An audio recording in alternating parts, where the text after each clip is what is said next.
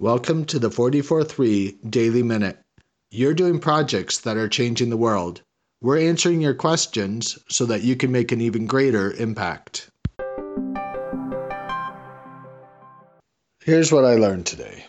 Sometimes you just need to listen to what people are saying and follow through on the encouragement and advice that they're giving you.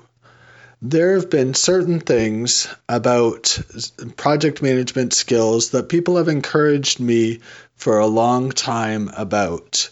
And today I realized sometimes you just need to jump in with both feet, or maybe even dive in head first, and figure out how you are going to use those skills that people talk about to the best benefit for everybody. What I learned today is don't forget to listen to what people are saying and keep on listening. Thanks for listening today. Today's episode was brought to you by 44.3. We're providing tools, resources, and services for people who have to manage projects in their everyday work, even though they aren't professional project managers. Visit us today at 44-3.com.